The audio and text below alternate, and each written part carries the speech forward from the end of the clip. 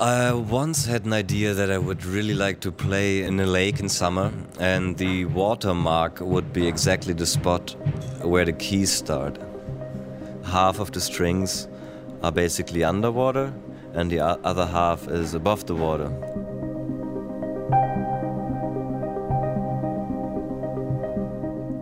This is how the mind of German composer Nils Frahm operates. He tries to reinvent and twist perceptions of music. Sometimes that means getting a synthesizer to sound like an orchestra. Other times it's pounding out frenetic notes on a piano until he's out of breath.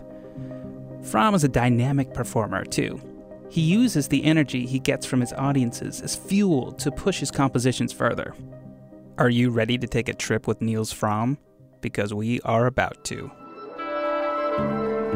Music is music. La música es música. Music is music. Is music. Is music.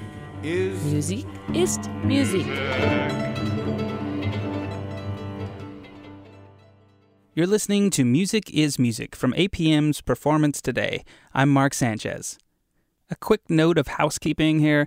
When I talked to Nils Frahm, it was in the back of a rock club in downtown St. Paul, and there was a little bit of noise in the background, as you might hear, so just beware.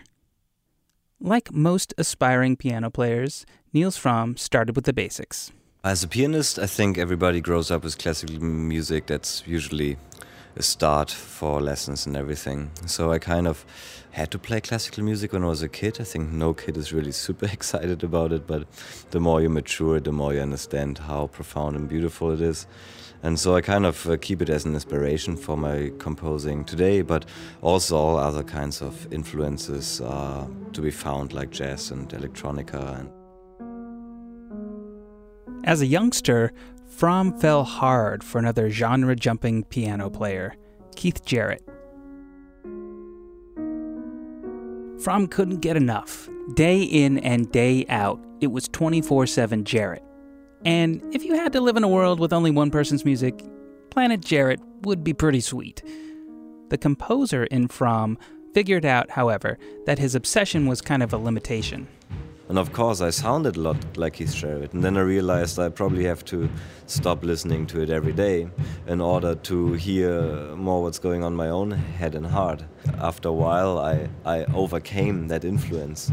I didn't want to be a musician who's just really like technically trained, but doesn't really have an idea of what I want to do. And I think it's really wonderful working on both ends, on the technical aspect of your work and on the instruments and everything, the compositions, but also on maturing somewhere and finding your own voice.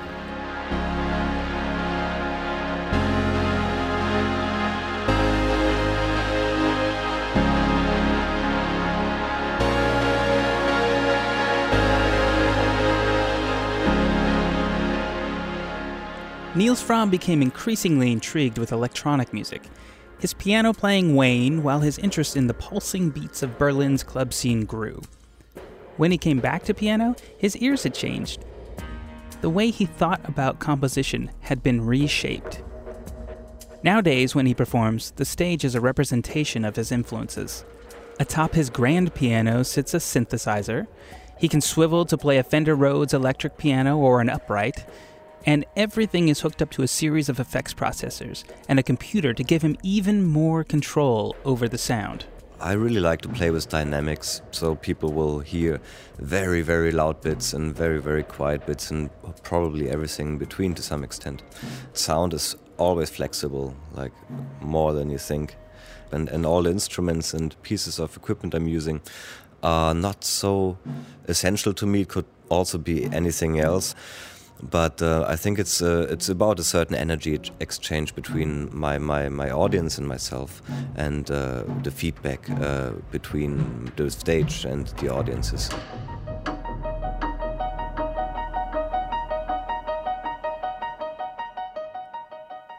A crowd favorite at Nils Frahm concerts is a piece called Hammers.